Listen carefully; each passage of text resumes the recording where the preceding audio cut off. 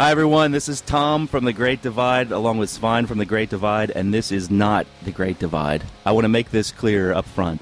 If you are looking for an episode related to The Great Divide, you will not find it here, other than the two hosts are here. This is actually, believe it or not, this is actually what equates to an infomercial for my new CD, We Were Here. So if that does not interest you in the least, you can turn it off now and rest assured that you will not miss any big country content. Or will you? Maybe you should listen to the whole thing. You never know. But as many of you know, I finished my new CD, We Were Here, and making it is the easy part for me, even though it was hard, but it's something that I feel comfortable doing. This is the part that I'm not at all comfortable doing, and that is the promotional part. So I kind of feel silly doing this, but Svein has been gracious enough to volunteer to help me out with this, and he's here today. And Svein, I appreciate you being here. It's my pleasure. I wouldn't be here if I didn't like the album, but I guess my job here today is to make you feel less self-conscious about this thing. So if I say my usual insults and upset you, then you forget about that and just, you bastard, and we go on with it. That's right, exactly. Yeah, so we were hoping for maybe a couple rants from Svein about a couple of songs, but we'll see. I have 12 rants. And there are 12 songs. Amazing. Yeah, it works out. No, but look, this isn't going to be a long, belabored episode. I guess my thought process behind wanting to do this, and again, Svein was fine with it, which I appreciate, is we've got about, 1,050 members, or almost 1,100 members on the Great Divide page, I guess, something like that. We do. Okay. So I figured, out of those almost 1,100 people, if only 1,100 of them would buy my album, it would be fantastic. No, I just, I know you guys are out there, and I would be remiss if I didn't at least take advantage of kind of a little bit of the audience that we've built up to try to promote this thing. And when I say promote, I just really want people to listen to it, and if they like it, to let me know. And even if you don't like it, let me know. It's good to get the feedback.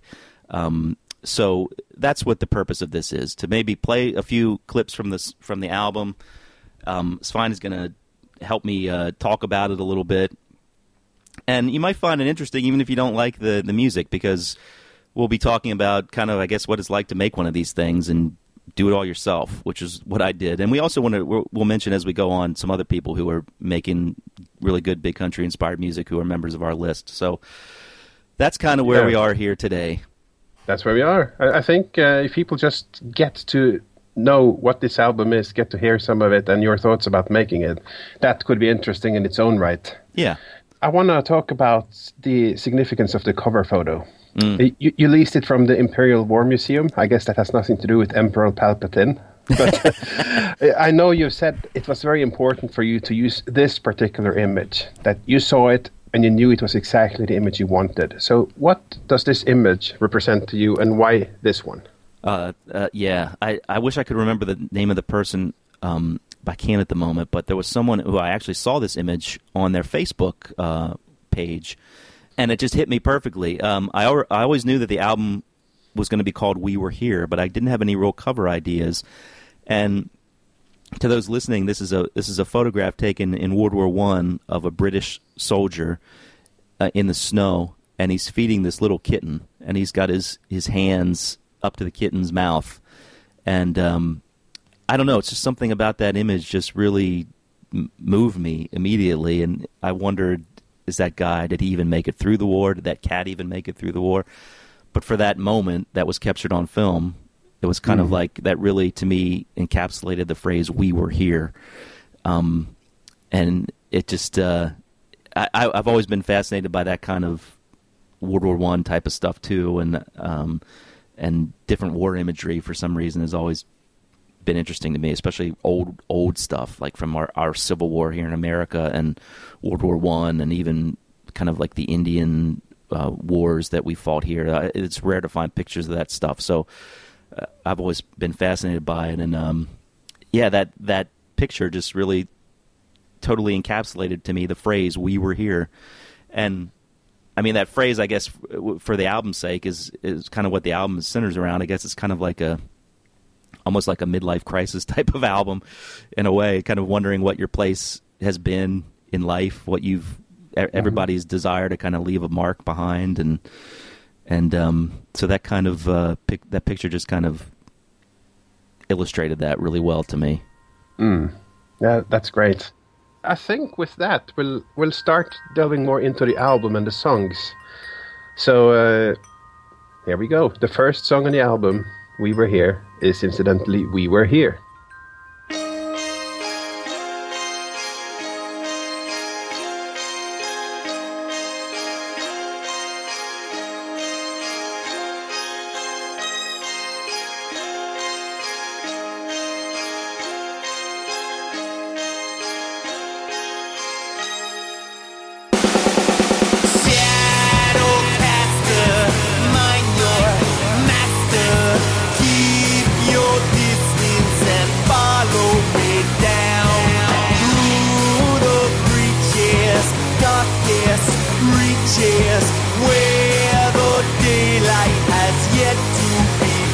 Why is this song the title track? I mean, you talked about the title and what it means anyway, but if you look at it from a song perspective, what is it about this song that summarized the album?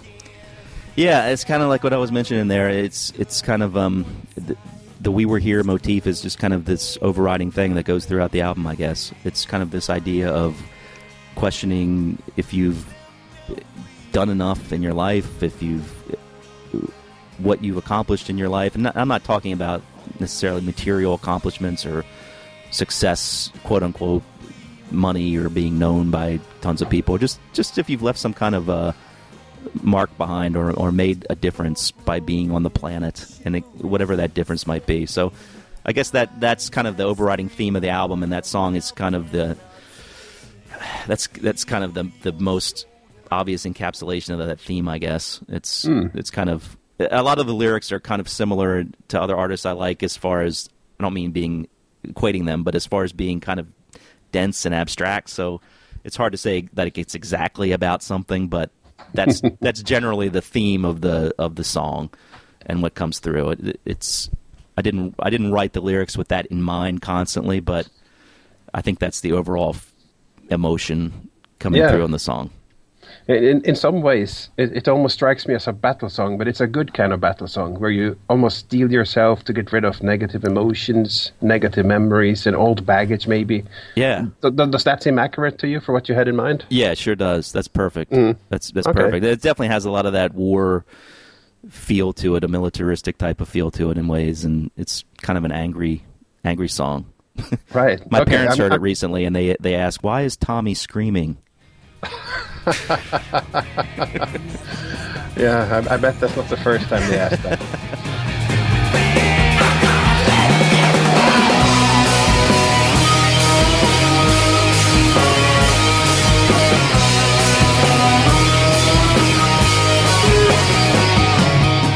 But I'm glad I could decipher at least one song on this album, because like you said, it is pretty dense and evocative, and I like that style, obviously, but that may mean it could go a couple of different ways, and you're not always sure, and I guess that's part of what you're aiming for. Exactly.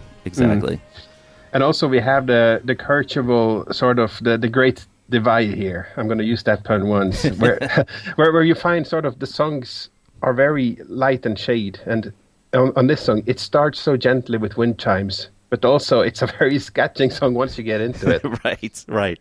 And this song was like really one of the hardest ones for me to get right musically. I redid it so many times, even at the very end, after I thought it was done, I went back and redid the guitars on it. I didn't replay them, but I tried to get different sounds. I'm happy with it now, but I was really trying to get just like a big, almost heavy metal type of sense to it, even though it's far from a heavy metal type of song, but I wanted that to come through in the guitars at least. But it's kind of a big layered song, which is kind of carries over through most of these. Yeah, you could say it's the big country. Yes. There are definitely moments that are probably lawsuit worthy for Bruce Watson or the Stuart Adamson estate. We'll see. That's excellent. The second song on the album is Flicker.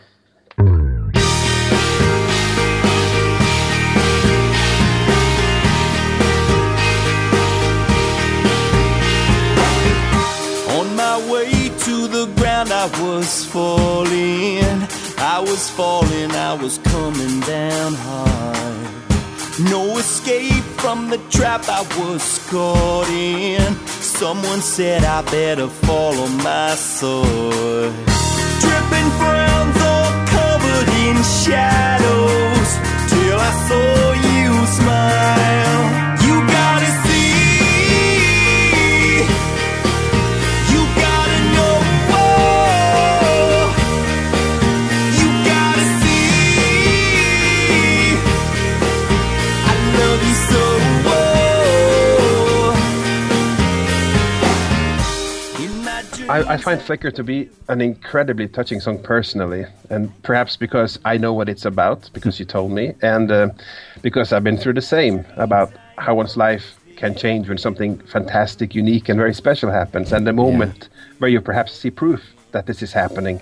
So maybe, I know you shared a story about the song in certain contexts before, but tell us again the story about this song and about the Flicker and what it's about. This is definitely a song that I wrote about the birth of my first son, but it was just such all the cliches that you hear about childbirth, and it was just very true. Everything just was such a change, and that Flicker, I guess, is actually the Flicker idea came about. I think literally the first time I saw him smiling, when he was a little baby, and I actually was lucky enough to capture that moment on a photo, and it just really changed me. And so that song is really about that moment and about that just deep feeling. But when I wrote it, I also wanted to be really cognizant of the fact that I think it's kind of obvious in a lot of ways what it's about, but I also didn't want someone who did not have kids to feel like this could not be a song for them. And I try to keep that in mind, too. It's like, I know that there are people who either chose not to have kids or can have kids. And so I always feel kind of like I never want to push that in someone's face too much. I also don't want someone to feel like, they could never have a moment like that in their lives, even if they don't have kids, because they can. But just for me, this particular song was about that moment. So I tried to capture that, but I also tried to be a little bit abstract about it, so that hopefully someone who kids were not a factor in their lives could still maybe get something from it. It's basically just about some kind of moment that just where you realize the beauty of the world and of life, and it just kind of changes you. You did mention that people should consider this song the single from the album. Yeah, if there was a single from the album, this would be the one, I think. In fact, I even considered at one point starting the album with this song, because I really do feel like it's the most listener-friendly song. And I think at times the actual song We Were Here can be maybe hit and miss for some people. But I ended up settling on keeping it that way because it worked better thematically. But I'll put this second just to make sure that it got in there fast. In case someone didn't like We Were Here, maybe this would get them. Before they turned it off, they would get the Flicker and perhaps reconsider. Right, exactly. And it would be remiss of me not to give kudos to Joni for very sweet and touching backing vocals on this song. And I guess it must be nice to be married to the ideal backing vocalist. That's right. Yeah, I can't believe I didn't mention that. Shame on me. Yeah, she has such a beautiful voice to me, and she's done stuff in the past too. In fact, she's got a whole album that she put together a number of years ago that I played on and helped her, but she wrote everything on it. When I stare at the distance in your eyes, I can see that my dream isn't realized. So I whisper my prayer and I wait here until love will melt right through your cool skies. Gonna make you mine, gonna make you mine, gonna make you mine this time. Yeah, she has a beautiful voice, and I knew always that I wanted her to sing the bridge part of this and just kind of be a nice little break. And so she did that here and did like three different harmonizing parts.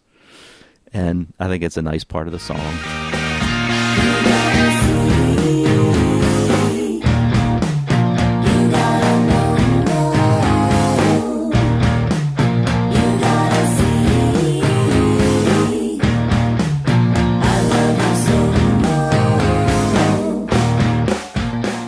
And I guess musically it makes sense for her to be there, but also the fact that it's about your son. Yeah. It's kind of like touching that she is on that particular song. Exactly. Yeah. So and even some lyrics in the song reference her too. So it's kind of interesting, as you say, to have everyone involved actually singing on it as well. except for the project. sons. Yeah, they didn't sing on it. Maybe the next one. Yeah. Who knows? Yeah, I look forward to the Kirchhoffs, the family album. Well, my youngest son seems to be mostly into music right now, and he just wrote a song called "Kick You in the Penis." So maybe I'll buy that one. Yeah, me too, actually.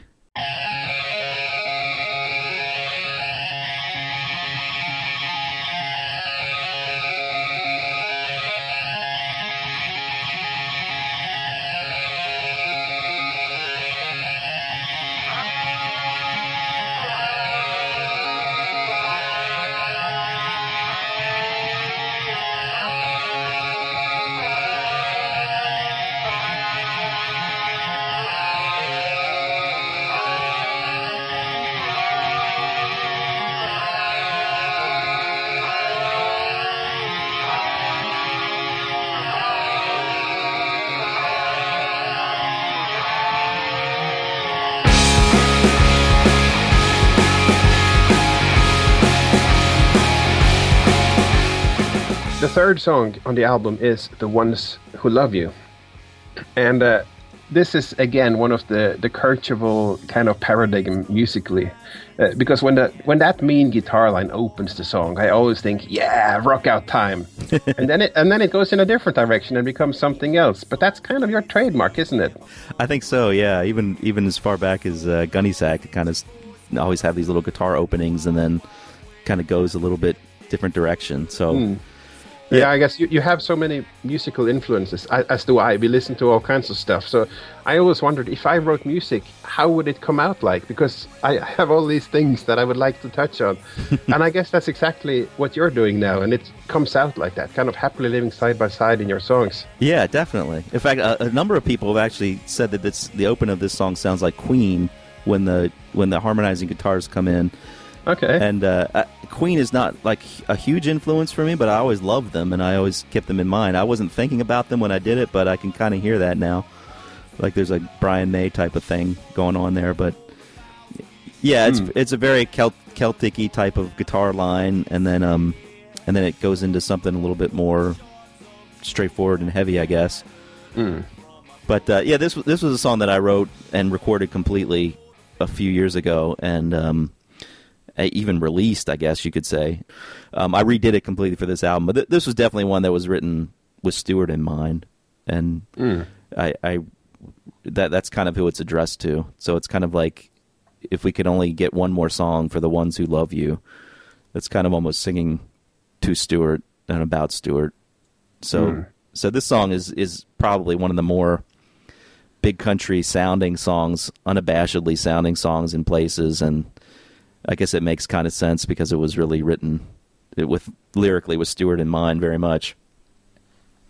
Yeah, and that's we all feel he died too soon, and we can only think of what could have been. I mean, his career was far from over, and you could only think of we lost more than a man. We lost his music, but primarily we lost the man. Yeah. But I think everybody would think that the way that just one more, and. As luck would have it, we had hundreds of more songs through all the demos and recordings. Yeah, so we did. We can't really complain too much, but this is a wonderful tribute, and perhaps a little bit less sad, shall I say, than the other tribute that we'll talk about in a couple songs' time. Yeah, I think you're right. Okay. Bells Ring True.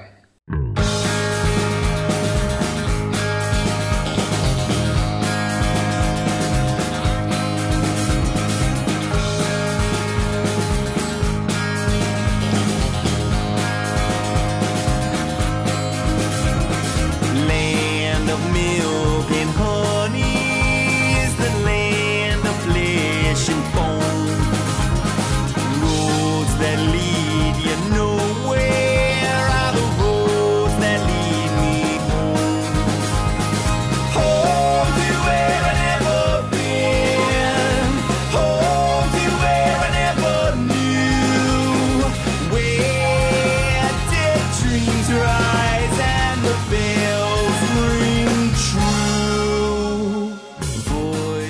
if people want an example of what I will refer to as the Kirchhoff guitar style, this is such a classical example. And I'm going to repeat something that Mark Berzecki, Big Country's drummer, told you after you played the opening for them, which is that your playing style is very percussive.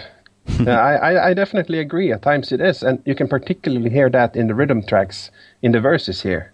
And I can't offhand think of anyone who quite sounds like that. So maybe that is your thing more than anyone else's. And I'll admit that I think that is pretty dang cool when I hear it. So is that something that you even thought about, or it comes natural and you just play? Oh, thank you. Well, to be honest, I think a lot of that comes from my real interest in U2 years ago, because the Edge used to do something where he would like mute the strings and he would play. I'm thinking of even like the breakdown on Sunday Bloody Sunday when he would play a very percussive way, and it would almost sound like snare drums, but he would be like playing it.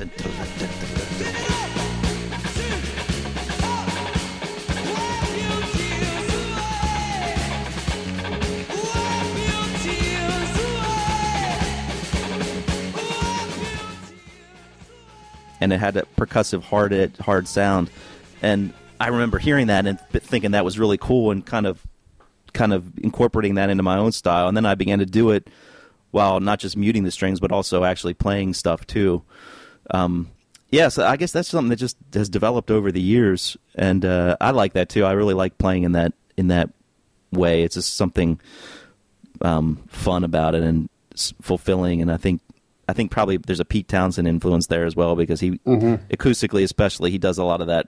That's right. Fast little flippy stuff, you know. He would be one. Yes. Yeah. So yeah, and I appreciate that. I really like to play that way. And when I played in a band and it was just me and there was no opportunity to overdub stuff, I would play that way a lot more. But yeah, this song I guess is kind of like more of almost an alt country type of styling, which is another form of music that I really like. It's kind of like got some country tinges to it, but it leans more into a harder edge, punkish, rockier type of sound. So it doesn't have the twang of country. Yeah, it's like a crazy mix of stuff, and yeah. So I put this in the track listing at that particular time too, to kind of mix things up a little bit, because I think it's got a different type of feel to it than the other ones. It's more pretty much just clean guitars, and it's got a little bit of twang to it, but it kind of ends with a little bit more of the rockier type of side to it. And it's one of the shorter songs too. That's one thing too that I think I've progressed in. I think I've learned how to edit better when I'm writing songs, and most of the songs on this album are under 4 minutes long, which I'm happy about. Yeah, that's good. Yeah, keep the meat. Yes. And keep the meat. That's exactly right. Yeah. That's the next album title. I'm not going to be sidetracked, but you are very alluring there. I want to highlight the guitar solo on the song, because while probably not the most technically impressive, I really like the way it sounds and the way it's written, with just playing a great melody that fits the song. And I know this is something we have sometimes said the same for certain Big Country songs. So I definitely think that's another throwback to them. And that's when I look for every time in this song.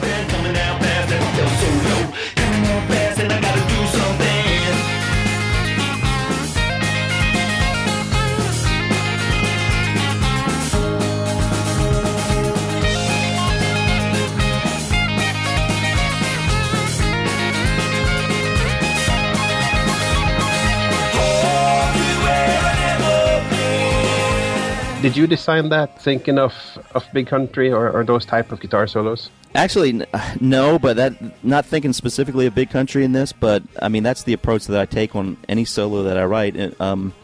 I try not to be someone who just plays as fast as they can.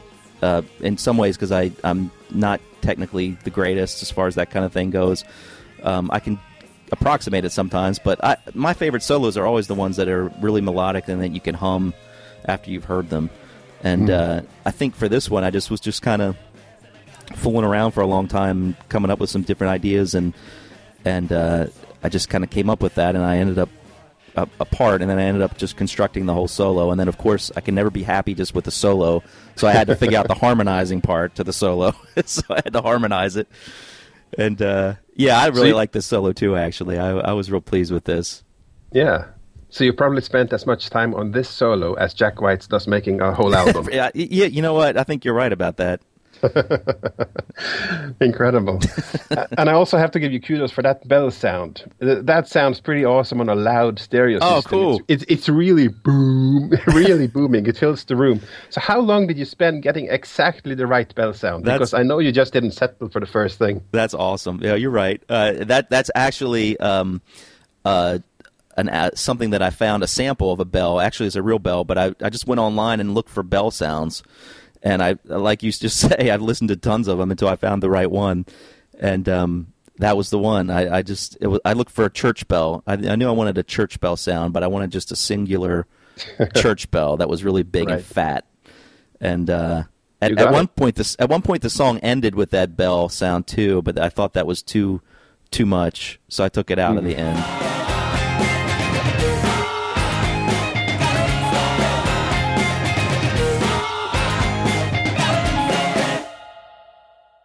The next song is Lost Lamb.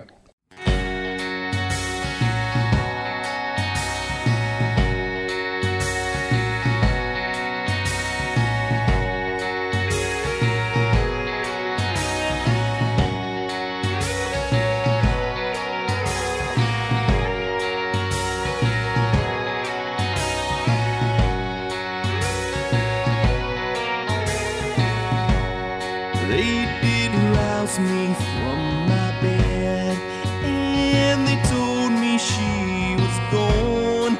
And obviously this is the re-recording you talked about from Greenhorn, your previous album. What made you want to go back and revisit this song?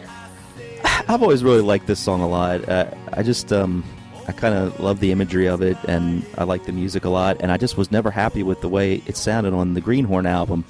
I thought musically it sounded okay, but I just never thought my voice sounded good on it. I don't consider myself a great singer, and I always struggle with that more than anything else. So I never got it right on that Greenhorn album. I don't know if it was just the song was in the wrong key. I remember working so hard on it, even on that one, trying to get it in the right key, and I thought I had it, and then I listened to it and didn't really like the way my voice sounded.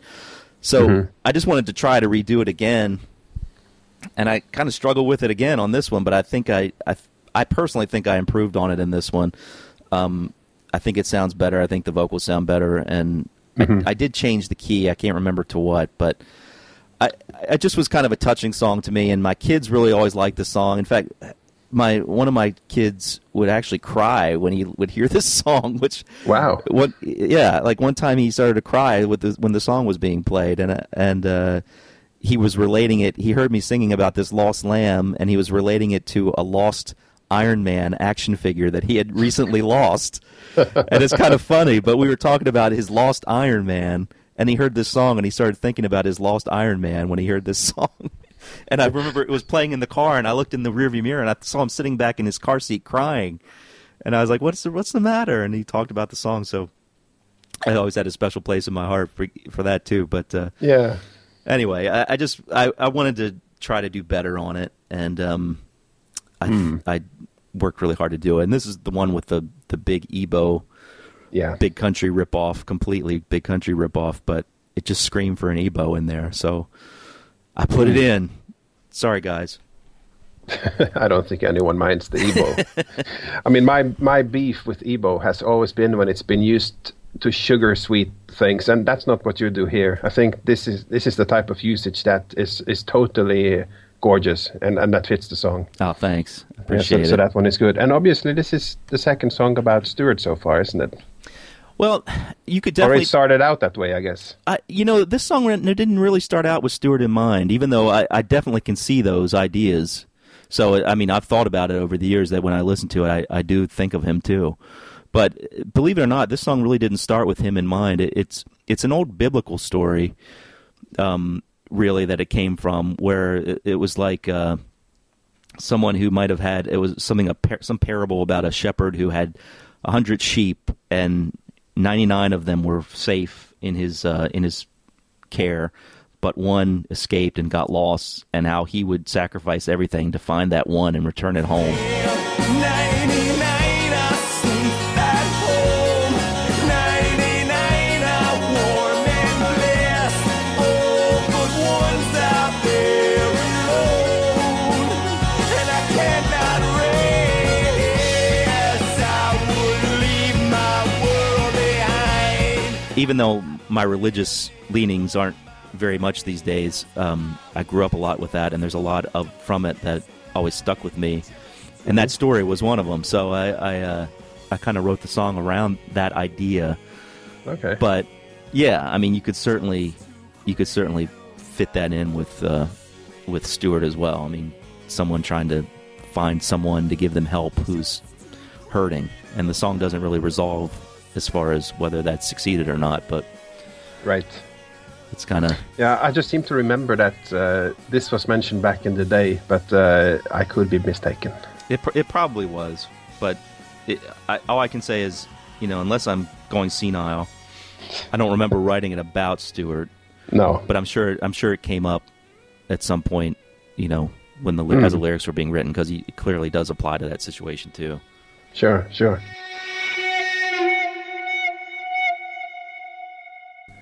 Yeah, it is universal in a lot of ways, so it could apply to a lot of things. And I must be honest and say that Lost Lamb was not my favorite song on Greenhorn. It was definitely okay, but I like it a lot on this album. Oh, in good. this version. It's definitely an improvement. And also you touched on getting rid of the fat of songs. This is definitely better in that way. I think it was way too long on Greenhorn. I think it was 6.5 minutes. Yes. Or so close to it.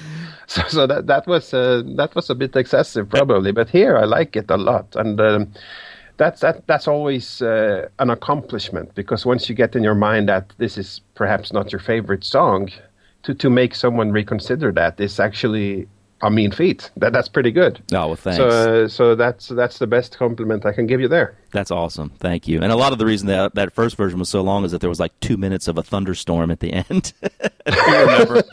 Yeah. I thought, I'll end this in an epic way. It'll be this, because there was a thunderstorm happening when I was recording it, and I just put my microphone out the window and recorded it. And I thought, how epic this will be to have this thunderstorm. And then it just kind of goes on. And sure, that's kind of interesting for the first time you hear it, but then anytime you want to hear it again, you got to listen to that thunderstorm. So yeah, I cut that out. But I'm glad you like it. I'm glad you like the new version. I did a lot of different things on that one, or on this one, as far as even the music of it too. So yeah, it's really a really new take, close to being a new song, but obviously it's the same song. Yeah. But, no, well done on that one. thank you. The next one is Lonely Rider. That would be the last song on side one if this had been an LP. Yes, exactly. And it has a really striking opening.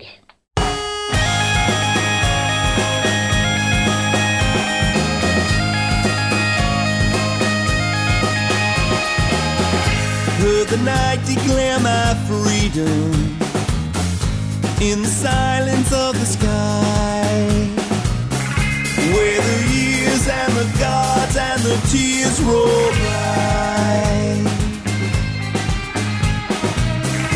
Felt the ache of tethered courage, smell of fire on the wind, scorching earth, burning holes that I cannot mend. Hitched a ride with a lonely rider,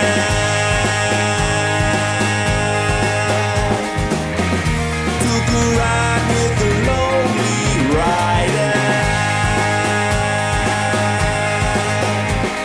First thing first, is that the real bagpipe?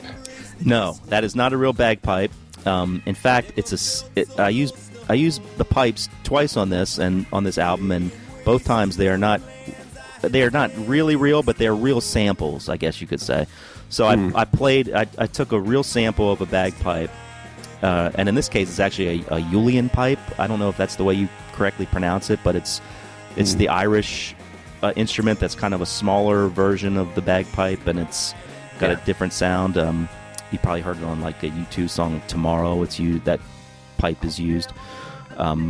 So that's what it is, but it's a sample. So I actually played it on a little keyboard, and I played the different parts on it. That's another thing I had to learn, by the way, was how to use a MIDI keyboard and how to use samples and all this stuff, and that took a long time for me to figure out.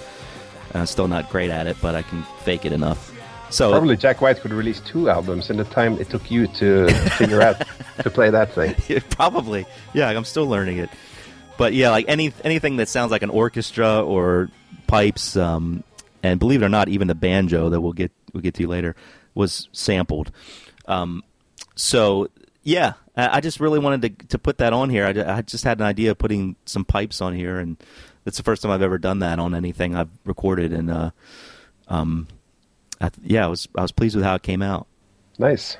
I got to thank Arlen, by the way, too, for this for something on this song, Arlen Bartels, because I sent some of these early songs out to some people just to listen to and get some feedback from.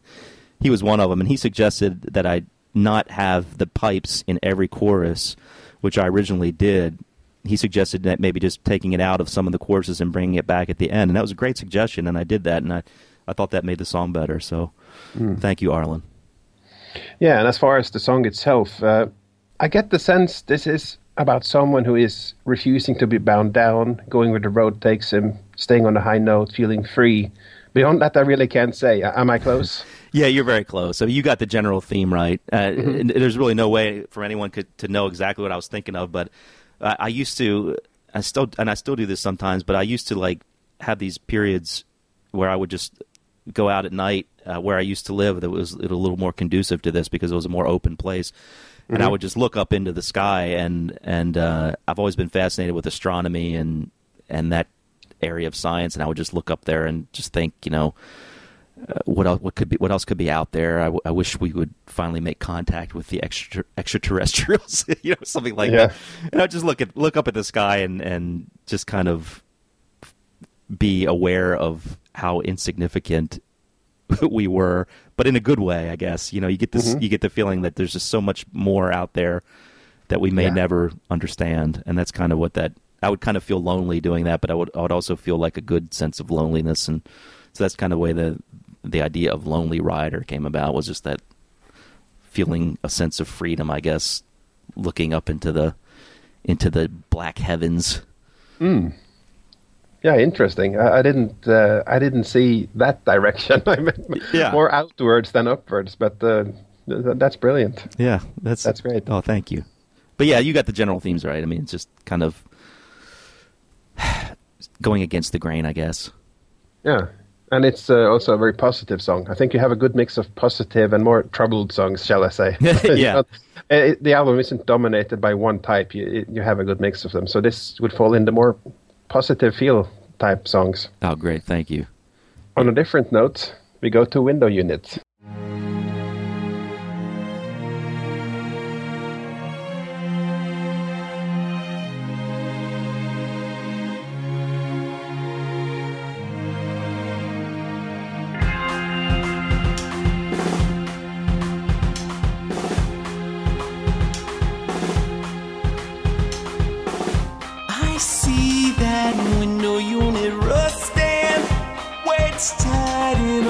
Window pane, and I see those things I put my trust in. Set sail for the land of far away. Your smell comes creeping through the curtains. Same ghost that's been haunting me for years.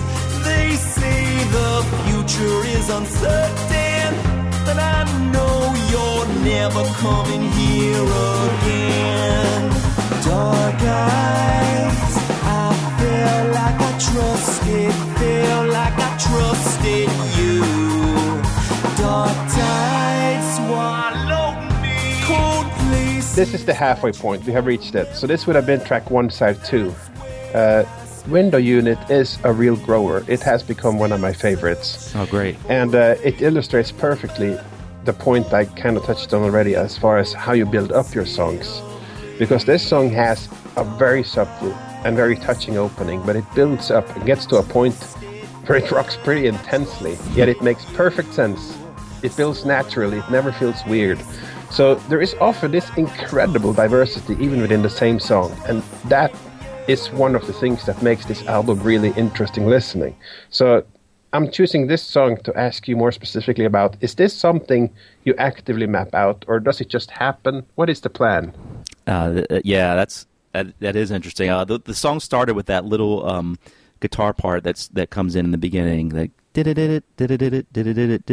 just started playing that, and my wife really liked it a lot, and I liked it, but I really had a hard time going anywhere from there, and I had that little riff, and I spent a long time, like months, trying to come up with what I thought was a good chorus for that song, and I really wrote the whole thing on an acoustic guitar, and I did kind of have an idea once I finished it that it would build dynamically like it does, but I never quite. It was more kind of just an outline, I guess, in my head.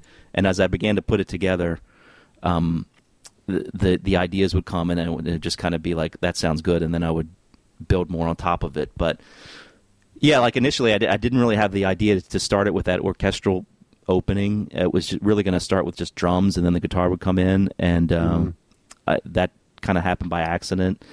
And yeah, I can't say that it's completely mapped out specifically every part, but I definitely thought about it as being something that was going to be slow and build to a big crescendo. It's rusted just like we know you met. We know you met.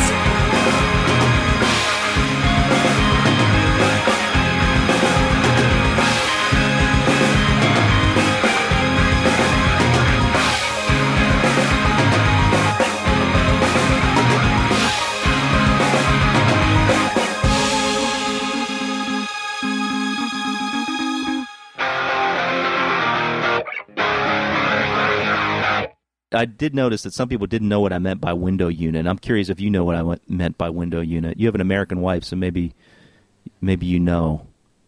Do you know? Well, I paid a special attention to. I think it's the thing that fastens the window to the frame, isn't that it? Well, it's actually an air conditioner. And an air conditioner. Okay. Yeah, and in America we have we call it a window unit, and it's one of those external air conditioners that it's just like it's its own unit, and you stick it inside of a window frame. Oh. So if you drive through small town America in the summertime, especially, you'll see tons of these in houses who don't have central air conditioning. Yeah, I've seen plenty of them. I never knew what they were called. Yeah, window unit, and that was written when I lived in an apartment, and I had this window unit in my apartment. And I was having kind of a depressing time in my life, and I remember like looking at that window unit. It was all rusty, and the window was rusty, and I was just like, ugh, I got to do something about my life. But the window unit just became like this symbol of not being happy about your life, and right, and it was all rusty and crappy. So that's kind of the general feel of the song, and yeah, and. The line that stood out is, I see that window unit rusting. It's rusting just like me. So that definitely reflects the dark place you were at the time that you told me about. Yeah, definitely. Yeah. And in keeping with kind of the theme of the album too, it's kind of like that whole point where you wonder, is your life where you want it to be? Mm-hmm. Or are you just rusting? So it's not the most uplifting song, I guess, but no, but there is something about it, and although it is one of my favorites, it's definitely not the most immediate song. Yeah, I think this came from the rare heat, if we're going to use the horse racing analogy again, and so just sort of went on the long stretch and came close to the front there for me. So cool. This is a grower. That's great, and I think most people will see that in the song more with time. That's great. So Thank you. That's a great one. Okay, appreciate it. Melt Away.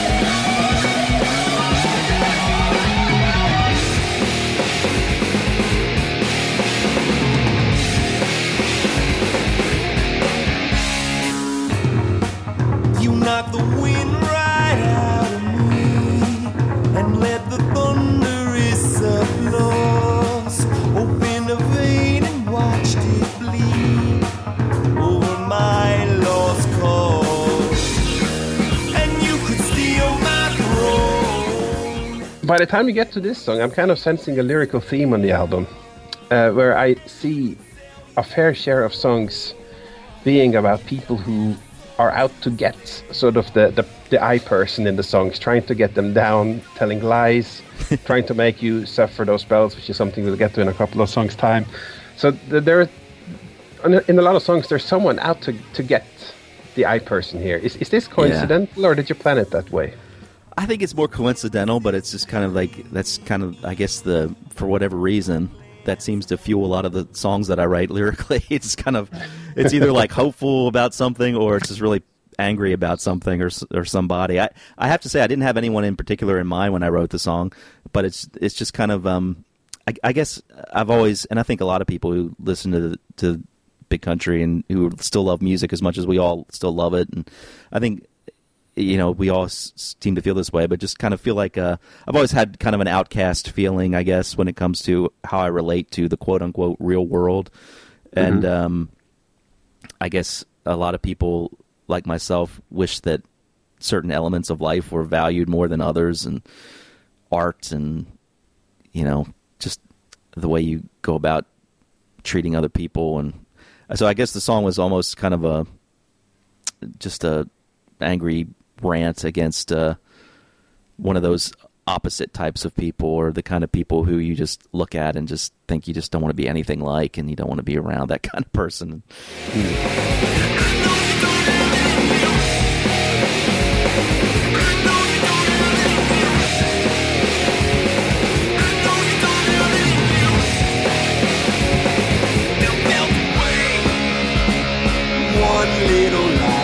I guess musically, this kind of one comes back, I guess, the closest to my metal roots.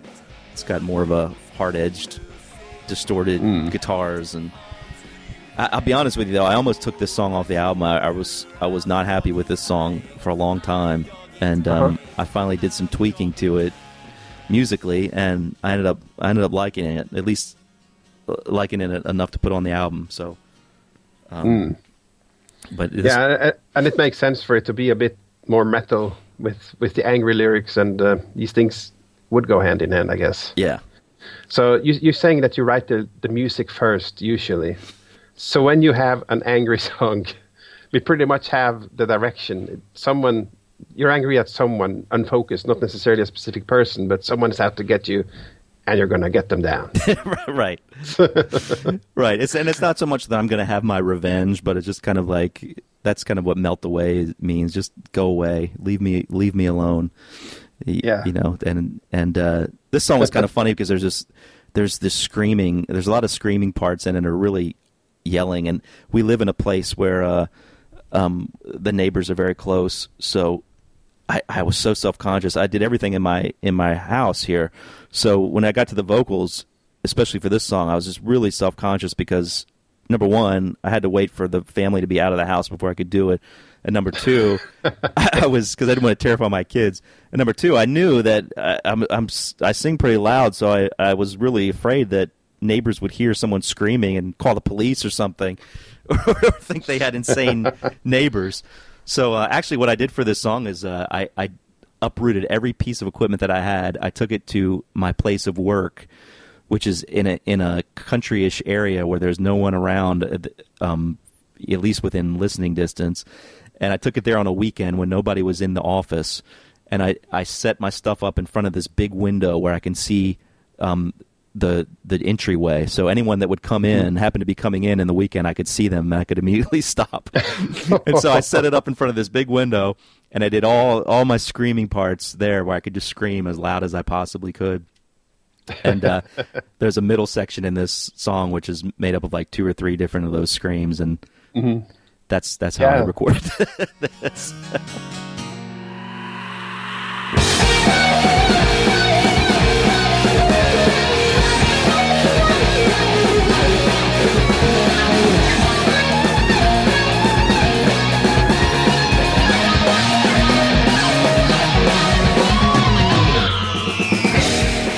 That's an incredible story. I'm sure all of us will enjoy this song a lot more now, knowing that you sang this in full paranoia mode. I did. I really did. Like looking, is anyone here? I even went through my office, like just to make sure that nobody was there, and I was like, "Hello, anybody here? Anybody here?" And it took me a while to work up the nerve to finally do that scream, and you know, even... that's hilarious. Oh, that's wonderful. No, it came out fine. So I guess that's what matters. Yeah. Wonderful. Laid me down and threw me to the wolves, threw me down headlong. Years like trampled underneath their hooves, still your grip holds strong. Oh, that shall be all that ever was. All that shall be is bumping through your blood. The wounds burn deep beneath the scars. All that shall be. You have mentioned Big Country as one of your musical influences, and we definitely hear that on this album. And All That Shall Be is another great track on We Were Here that must make the guys in Big Country smile, because there's a lot of them in this particular song, I think. Yeah, there really is. I think it really especially harkens back to their earlier work, because it's got that just driving floor tom type of beat that you might hear in some of those earlier demos. For some reason, as soon as I came up with that drum part, I thought about those earlier Big Country demos and some of the earlier songs. This is... I don't really... Musically, definitely, it's very Big Country-esque. It's got a lot of different parts that immediately harken back to them, and both rhythmically and guitar-wise. And I would actually highlight the place where the solo would be. There isn't a solo there, but there's a really haunting midsection. Oh, yeah. That makes me think of songs like The Storm, even though it's not as quiet as The Storm, but the same haunting feel that you would have on the earlier Big Country albums.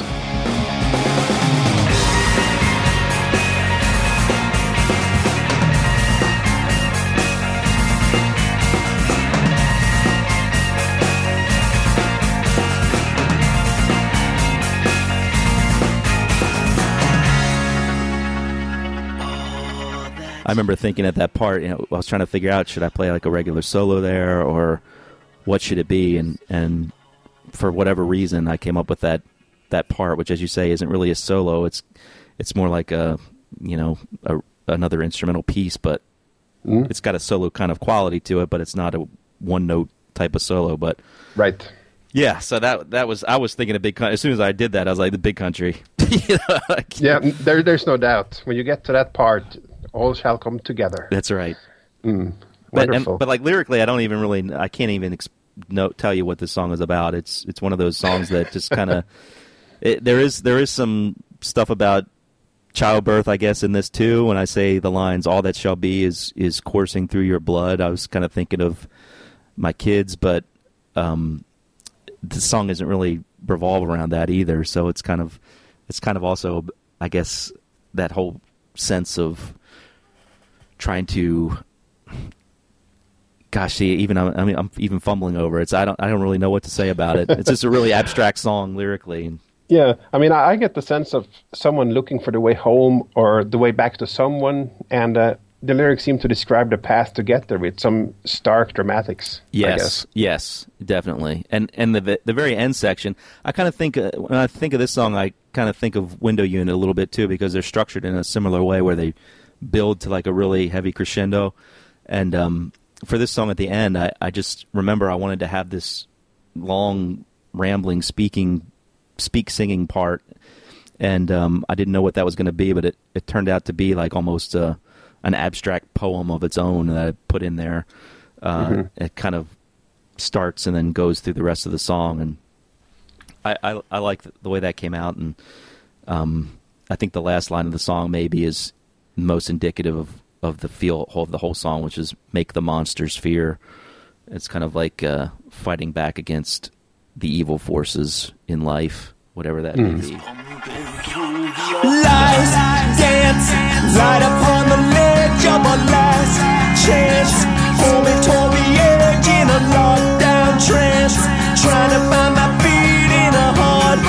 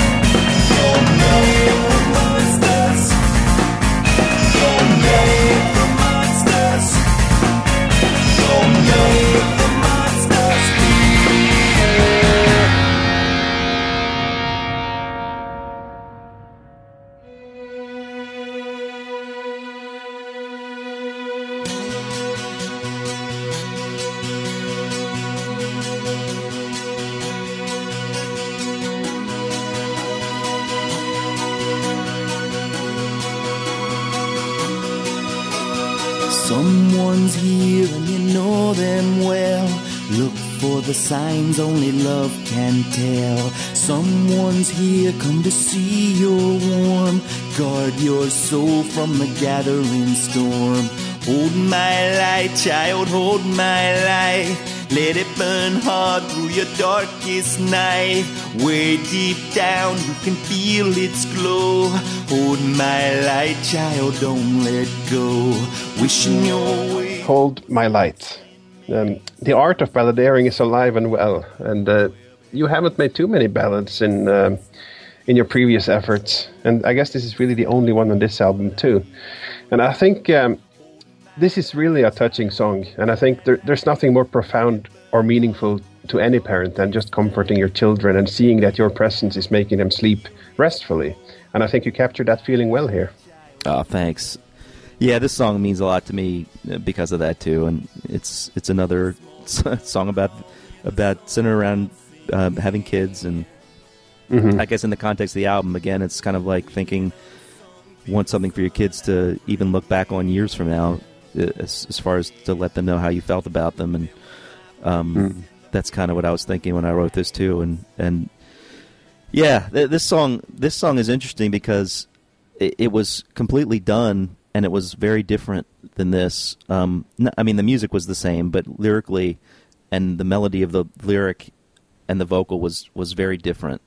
And it was done, and I just wasn't happy with it. I couldn't put my finger on what it was. I didn't like the way my voice sounded. I didn't like the feel of it, and I was almost ready to accept it as it was, but I just couldn't do it.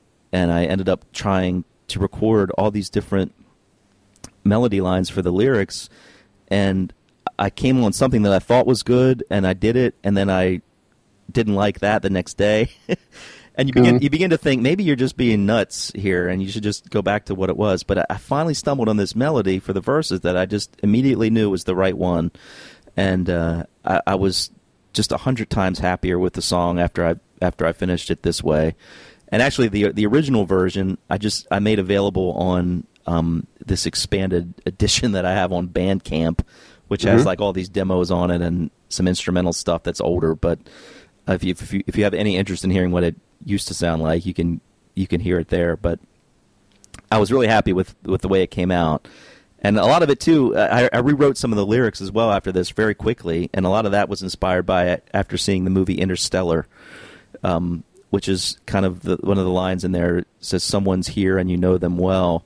That was inspired by the movie Interstellar. Without giving much of that away, it's kind of an astronaut goes up into space on this mission, and because of the various laws of relativity and everything, he's only gone for he only ages maybe a year or so. But when he returns, his children have actually gotten older than him, and there's a period where he's trying to connect with one of his children, and he's in a black hole. And without going too far, he does have this. He is able to connect with his daughter, and she senses that he's there, and even though he's really in this black hole somewhere. And anyway, getting too much into the movie, but that's kind of what inspired that. Just someone sensing the presence of someone who loves them. And this one, really, there's no way to separate the whole parenthood thing from it. So no, there isn't. And the words are probably the most direct on the album. Yeah. So do you find it easier or harder to write more direct stuff? I think harder. I think the direct stuff is more rare with the stuff that I've written over the years because it is harder. Sometimes I find it just easier to write stream of consciousness types of abstract phrases and things that I might have a feel about what it is, but don't know exactly, kind of like All That Shall Be. But this one, I just really wanted to write something like that for my kids, and it wasn't so hard. No. I used a sitar thing on this too, which I was happy with. I have this guitar, and you can make it sound like all kinds of different instruments, and one of the settings is a sitar. And so I didn't think a sitar would ever work, but I actually was pleased with the way the sitar came out. Hold my light, child, hold my light. Let it burn wild through your darkest night. Way down deep, you can feel me glow. Hold my light, child, don't let go. Hold my light, child, don't let go. Hold my light, child, don't let go. Hold my light, child, don't let go.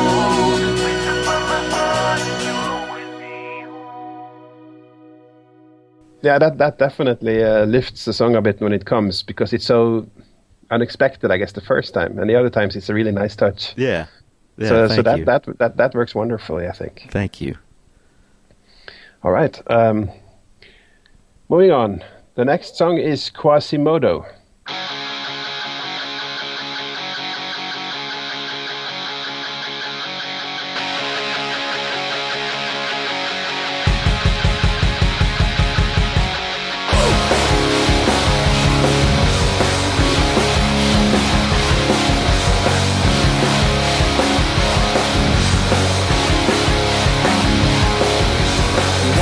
Quasimodo, that is what I am to you, condemned to hide in belfries from your truth. But I am smart enough to know I'm dumb as dirt. And if lies are morphine, then just let me hurt. 'Cause I won't song your bells, song your bells. I won't song your bells, song your bells. I won't song your bells, song your bells. I won't song your bells, song your bells.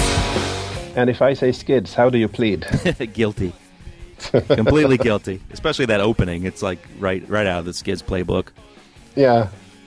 No, it's a very direct song, and if you're gonna look at the styles of song that you find on this album, and even within songs, this is probably the one song that sticks closer to one style throughout, and that is obviously coming from the Skids place, with a more punkish, straight, direct rock approach. Yeah, definitely.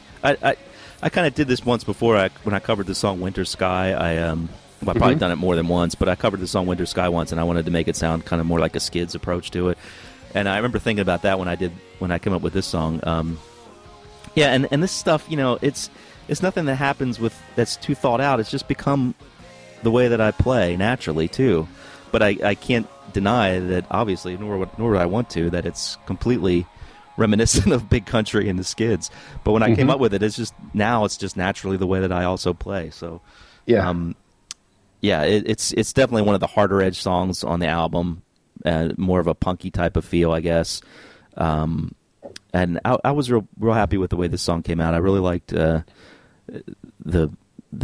Skids feel to it, and it's again another kind of angry song about a certain type of person or a certain type of mindset or a certain type of set of beliefs that you're really against. And for some reason, Quasimodo hit me first as being an interesting song title, and then I kind of built it around that, and then the whole idea of not suffering the bells, because I'm thinking of Quasimodo saying the bells, when they ring.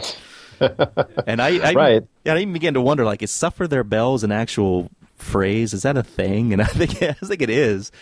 And I say it enough in the song, so it should be. But it's just like it's just kind of like an anthem of, I'm not going to listen to you. I'm not going to go by your set of rules. And Right. I think the one lyric that summarizes the song to me is, "If lies are morphine, then just let me hurt." Yeah, definitely. That seems to lie at the core. And obviously not taking crap from anyone, and perhaps angrily demanding to hear the truth, even if a lie would have made it easier. So that I think of it in those terms. At least that's what I get from it. I think that's the best way. That's kind of, and a lot, to be honest, without getting into too much personal stuff or at the risk of offending anyone. I don't want to offend anyone because it's a personal thing. But a lot of it harkens back to my own religious journeys over the years, because I've always been interested in that type of thing. And one of the things that really resonated with me years ago in trying to figure out what I believed about certain religions was somebody said, it's either all true or none of it's true.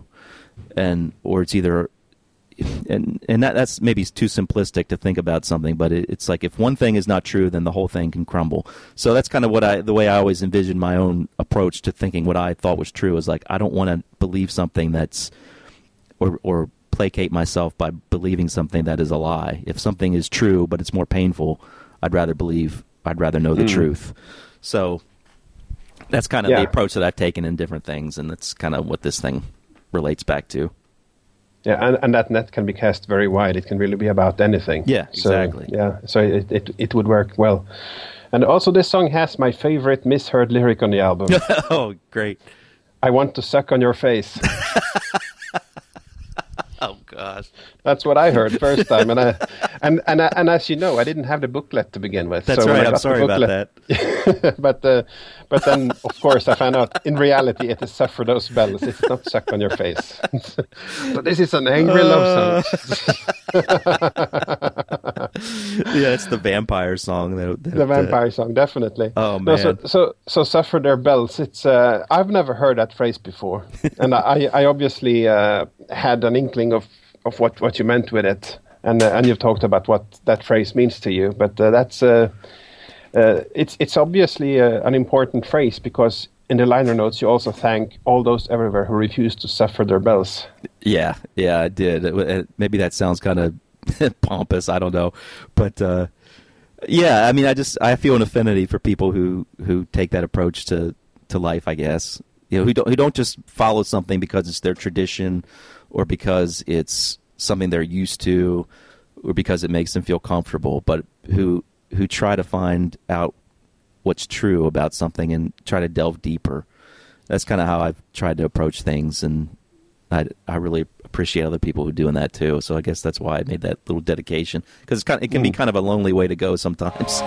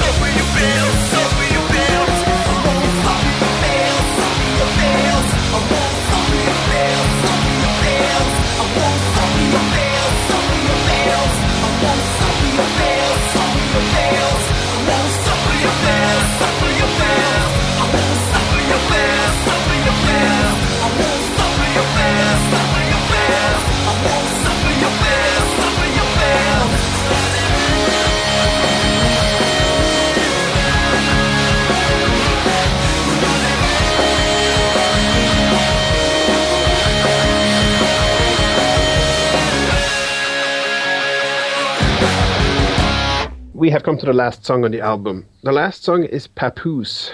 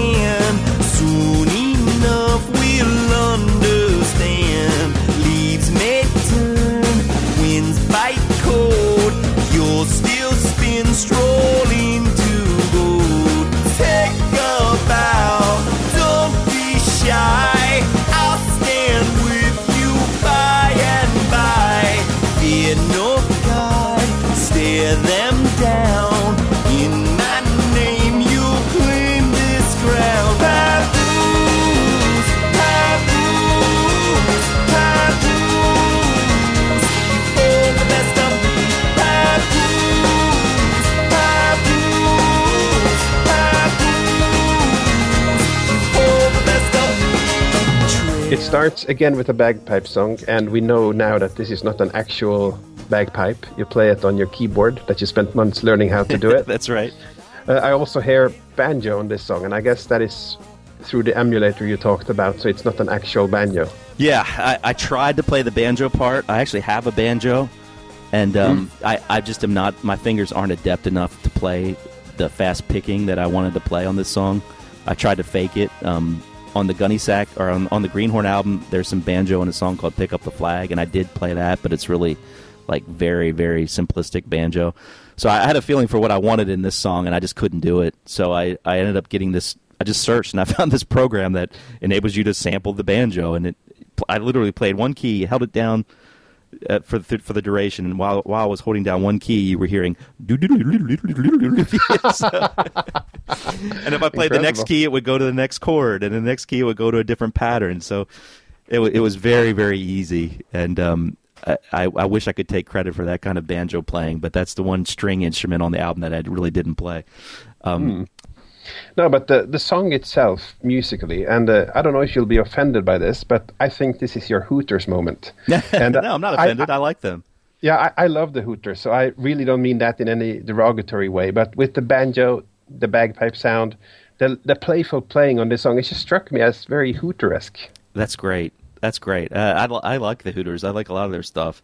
And I think for me, too, I was thinking of maybe even the Pogues a little bit in this one because they incorporate the banjo and some of those instruments a lot. And I really do have an affinity for elements of country music and not traditional crappy, twangy country or mainstream country, but just kind of the old school type of more folky, Celtic type of country music from America and that came from other places too, with immigrants coming here. And I always liked that, and I always wanted to incorporate some of those types of instruments like mandolin and stuff like that. So that was the idea for this one. And for this song, I really wanted this song to be.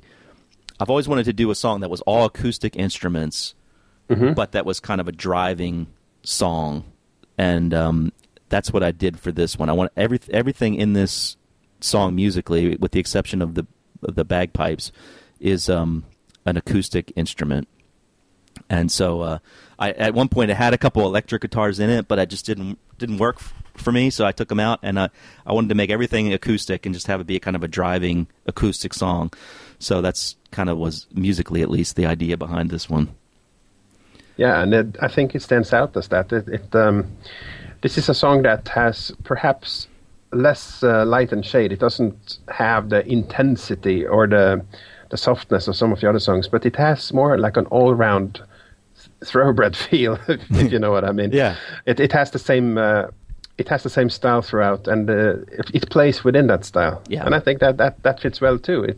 It all doesn't have to be like go from 0 to 100 and back again. Right. Exactly. And probably the playfulness of the music almost kind of goes against, I guess, some of the subject matter of the song. I don't know if it probably doesn't even come through, but I'm interested always interested what people think of this song from a lyrical standpoint, how they view it. You know, it's because there's really no way for anyone to know the reason it was written, but it has its place on the album for a reason, and it's kind of like the bookend of the whole, I guess, thought process behind the album. You know, starting out with someone questioning things, and then ending with still those types of questions, but going back to this papoose idea of like the beginning of life.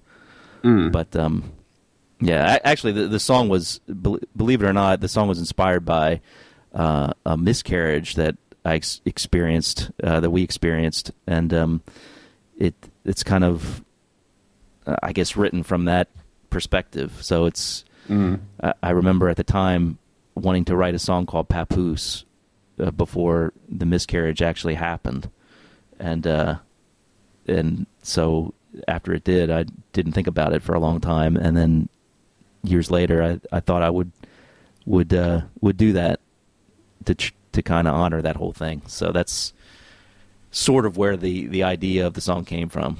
So my take on that song probably isn't what you had in mind yourself. I'm not sure, but for me, it's about standing next to someone that you look up to and being proud to stand next to them. It's almost like, if not a love song, then an appreciation song. It can be love.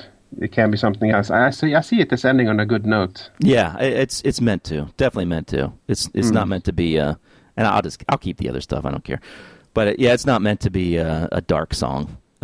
It's meant to be kind of a triumphant song, I guess, in a way. So No, but it ends well, and as we know, all's well that ends well. Exactly. Darkness dying, bleeding ash and thunder. Hope is rising in this world of wonder. Darkness dying, bleeding ash and thunder. Hope is rising in this world of wonder. Darkness dying, bleeding ash and thunder. Hope is rising in this world of wonder.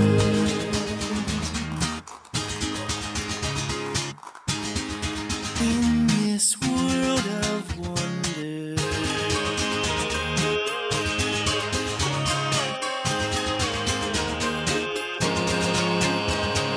Papoose, papoose, papoose. You hold the best of me. Papoose, papoose, papoose. You hold the best of me.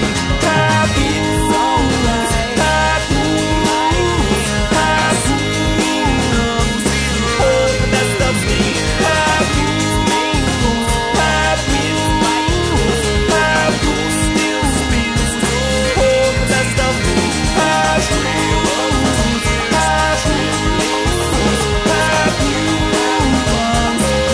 the best of me. Papoose, papoose, papoose. Hold the best of me. So we've been discussing Thomas Kirchhoff's "We Were Here."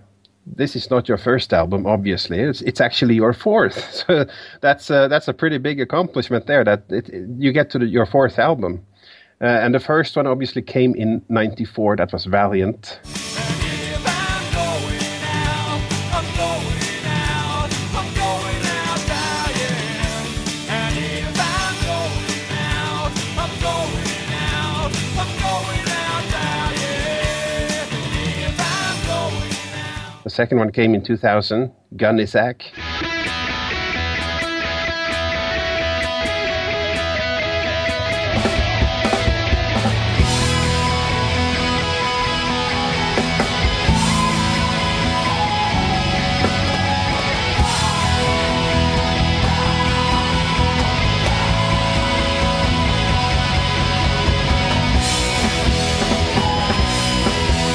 It's time to scare the ghosts of The third one came in 2004. Greenhorn.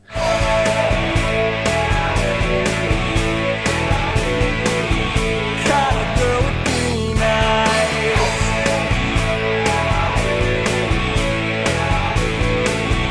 Got a girl with green eyes. And now here we are in 2015 with We Were Here. So obviously that is an 11-year break since your previous album. So I just want to ask you, why the long break, and how long has this album really been in progress? I know that's a good question. And actually, really there are 5 albums because the band I was in initially called The Dissidents, we put together an album called Invocation. Oh, really? And it wasn't heavily released. Obviously, there wasn't even the internet around at the time, but I do have that. It was something that we did on a 4-track recorder, and it was like 16 songs or something, and so I do have that too. So in a way, that's another one. But You never told me about that one. I've known you for 20 years, and this is Really? the big secret coming out here. wow, all right, Yeah. I'll send that to you. Okay. I'll send that to you. It's nothing that I really would be incredibly proud of today, but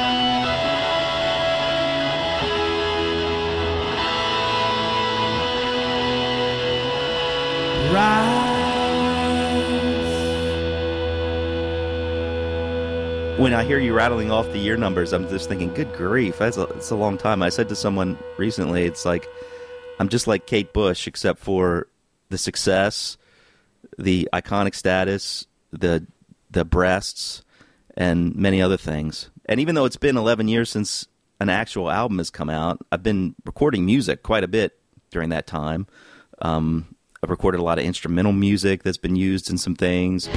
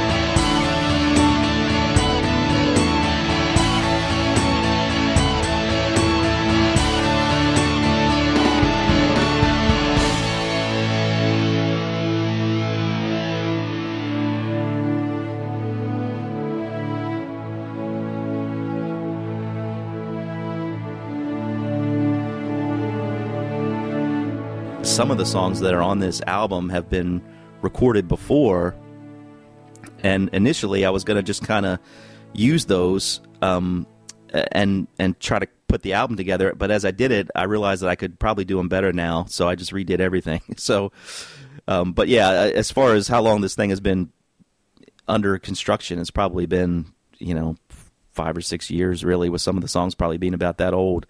Mm-hmm. But I guess if you... the way I kind of think about it for me is that we've all probably read interviews with rock stars that we like or rock artists where somebody asks them the question, if you'd never made it, what would you be doing? What job would you have done? And they always say, oh, I might have done this, I might have done that, but I would always still be making music. I would do it even if it was for free. So really the alternate reality that they're describing there is kind of my literal reality. But I'm living proof that that is true, that when music means so much to you, you still just want to make it. So anyway. Yeah, and some big guys also use 11 years. We have Kiss taking 11 years between Psycho Circus and Sonic Boom. Oh, nice. You're in very good company there. Gosh, that was 11 years. Amazing. That was 11 years. So there you go.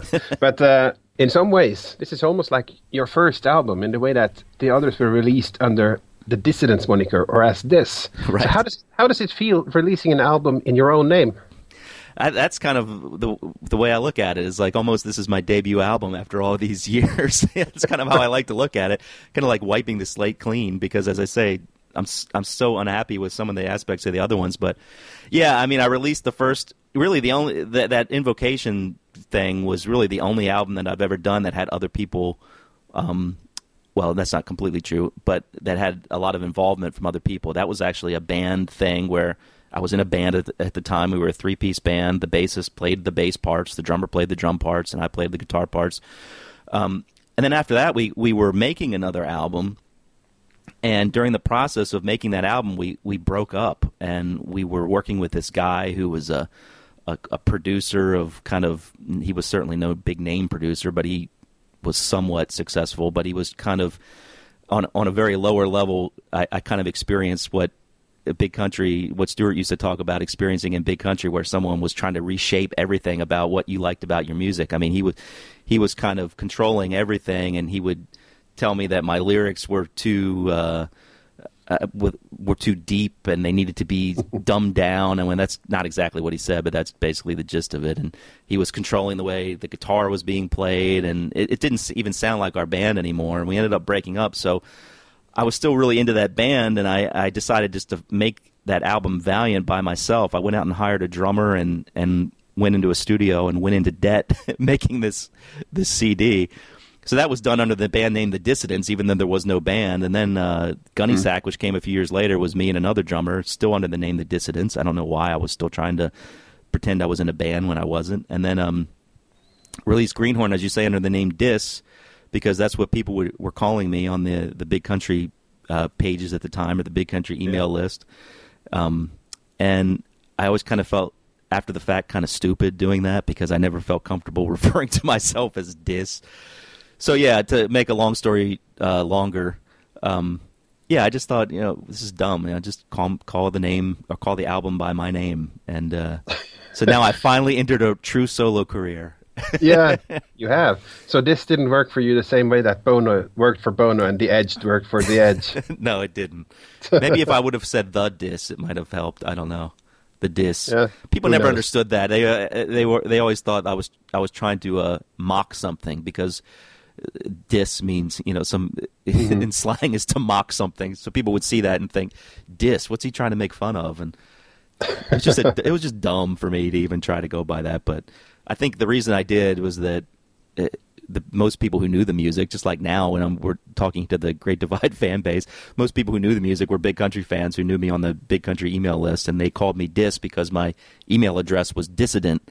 So somebody started calling me Dis. I don't even remember who it was, but I just thought, well, that's a nice little nickname, and I'll just keep it. But anyway. Yeah, maybe it said something about the potential audience you addressed with that. Yeah, maybe. Versus how this could be applicable to anyone who knows you. Yeah, that's a good point. Or will get to know you. Yeah, exactly. And I really did want to make an album, because like you and like a lot of the people who listen to the show, I'm still very old school about an album. I wanted to make something that you could sit and listen to from start to finish, and everything felt cohesive. And so I put a lot of thought into the track order and even kind of the themes with each song. And I mean, I'm going to sound like the old fogey now, but I really think that music has almost become so disposable nowadays. It kind of makes me sad. It's just like, it's so easy to find in low quality forms.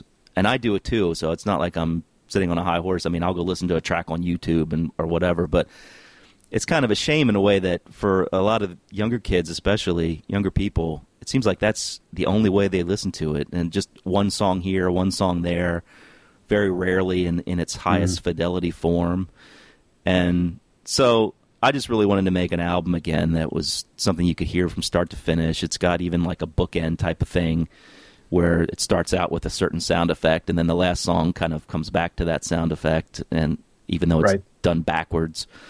But so that's what I try to do, is make something that was a cohesive album that I used to love to listen to back in the day, back in the days of my youth. It is an art form, and like you said, it sadly is a lost art form, because people don't necessarily appreciate the flow of an album anymore. They only listen to singles. Yeah.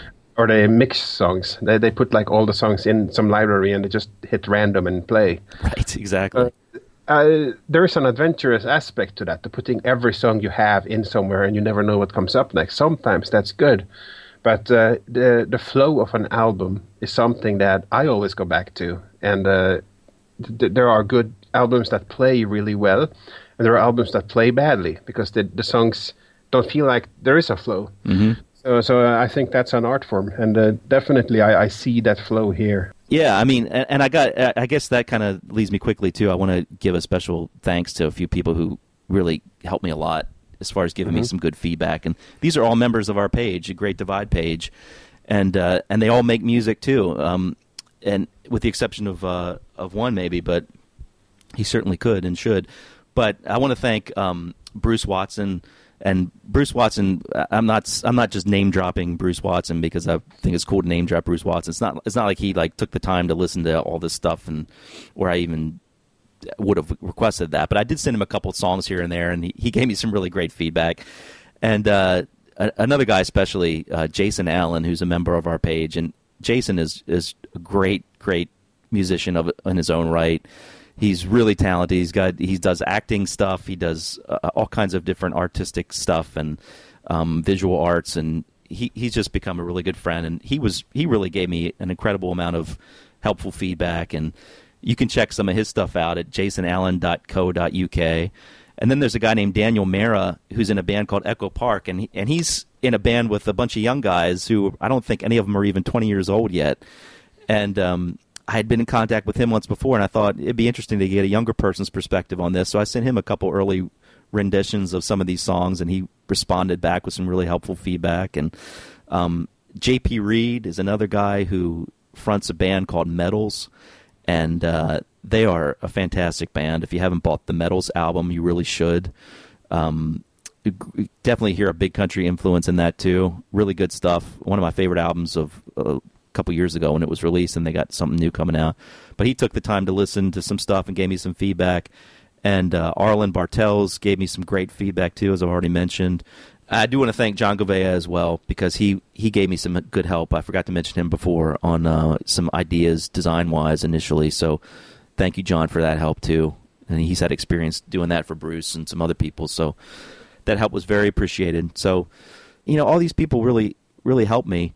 And I just want to make sure that they get some credit too. And I guess one of the reasons I'm doing this, even though it feels kind of silly, and if you've made it this far, I appreciate you guys listening to this, because I know this is not like listening to something talking about big country or a band that really has meant a lot to you over the years. You probably don't even know much about this music to begin with, but I just want to make it clear that there are other people out there making music inspired by big country, and they're right in our midst. And so you might be surprised at the quality of it. And there's some good stuff out there, and you don't always have to be signed by a major label or have that whole thing behind you to produce something that you enjoy listening to. So whether you give my stuff a listen or not, consider giving some of these other people's music a listen to, because there's really, I think you hear a lot these days about how rock is dead and music is dead, and to me it's really more like the business model of it is dead. But the music is still very much alive and being made. And like Daniel's band Echo Park, when I hear some of the stuff they're doing and think of how young they are, it makes me happy. So it's don't be afraid to listen to independent music and give it some support, basically. Yeah, definitely. We'll definitely be throwing out these links, and sometimes we do, on the Great Divide page. Yeah. So please check them out, throw them a like. It costs nothing to do that. Yeah. Keep it up and support independent music. It does, and it really means so much to the people involved. I mean, like for me too, it's like my goal here isn't to sell a bunch of copies. It's just when you make something of an artistic nature, you just want people to hear it and listen to it and tell you if they like it or not. And believe it or not, even negative feedback, as long as it's not horrible, is welcomed and helpful. So, that's kind of the reason that I wanted to do something like this, is just to get people to maybe spark their interest in listening to the music, and that's why you put it out there. So, yeah. All right. So this turned out to be much longer than our 30 minutes, but if people are still listening, then they are probably interested in the final album. And my recommendation is check it out. I think this is Tom's best effort yet, and I think you'll listen to this for a long time. I think it's worthwhile, and big country fans especially will find a lot to listen to. But I think at some point we got to stop throwing around big country, because this has now become your sound, and this is now really, as it says on the cover, a Thomas Kercheval sound. Thank you. I appreciate that very much. Yeah, I mean, I always have the big country influences there. There's no escaping them, and I don't want to escape them, but I like to think that I kind of process them through my own perspective. Sometimes it's pretty blatant and obvious. Other times it's more, a little more subtle. But yeah, like I said, this is just how I do it naturally now. So if you like big country, maybe you'll like this. So give it a listen, and I hope you guys don't mind that we did this. And I really want to thank you, Svein, for doing this with me, because it's made it so much easier, and I really appreciate it, because I know it's probably, from anyone's perspective, it's weird to sit and talk to someone about something that they did and go on and on about it, which we've done. So I really appreciate you doing that. That means a lot to me. I really, really, really appreciate it. So thank you. You're welcome. All right, well, I guess that's the end of this infomercial. Cue the cheap applause. I think I'll do that right there. There we go. and the fake head nods from all the plants in the audience. Yeah. Yeah, exactly. But no, thank you guys for listening to this. If you've indeed made it this far, thank you for listening to this. And I promise I'm not going to be turning the Great Divide page into a promotional tool for my music. You won't be seeing much more of me talking about it on there. But I think it's good for you to get it out of your system. Yeah, exactly. And if this isn't it, then I don't know what is. But I think it's been fun, and we'll do it all again in 11 years when your next album is here. Exactly. 11 years, we'll do it again, and we'll be back much sooner than that with another Great Divide podcast. So thank you guys. If you want to like my page on Facebook, that's where you'll be seeing most of my updates in the future. Thomas Kercheval Music is where you will find it. And just give it a listen and give all these other people a listen, and we'll be back with the regularly scheduled programming here very soon. So thank you for bearing with me on this personal thing. And thank you again to Svein for being here. And we'll be back next time with something completely different. All right. Thanks, Skip. Sorry. Thank you all. I was almost gulping the wrong way there.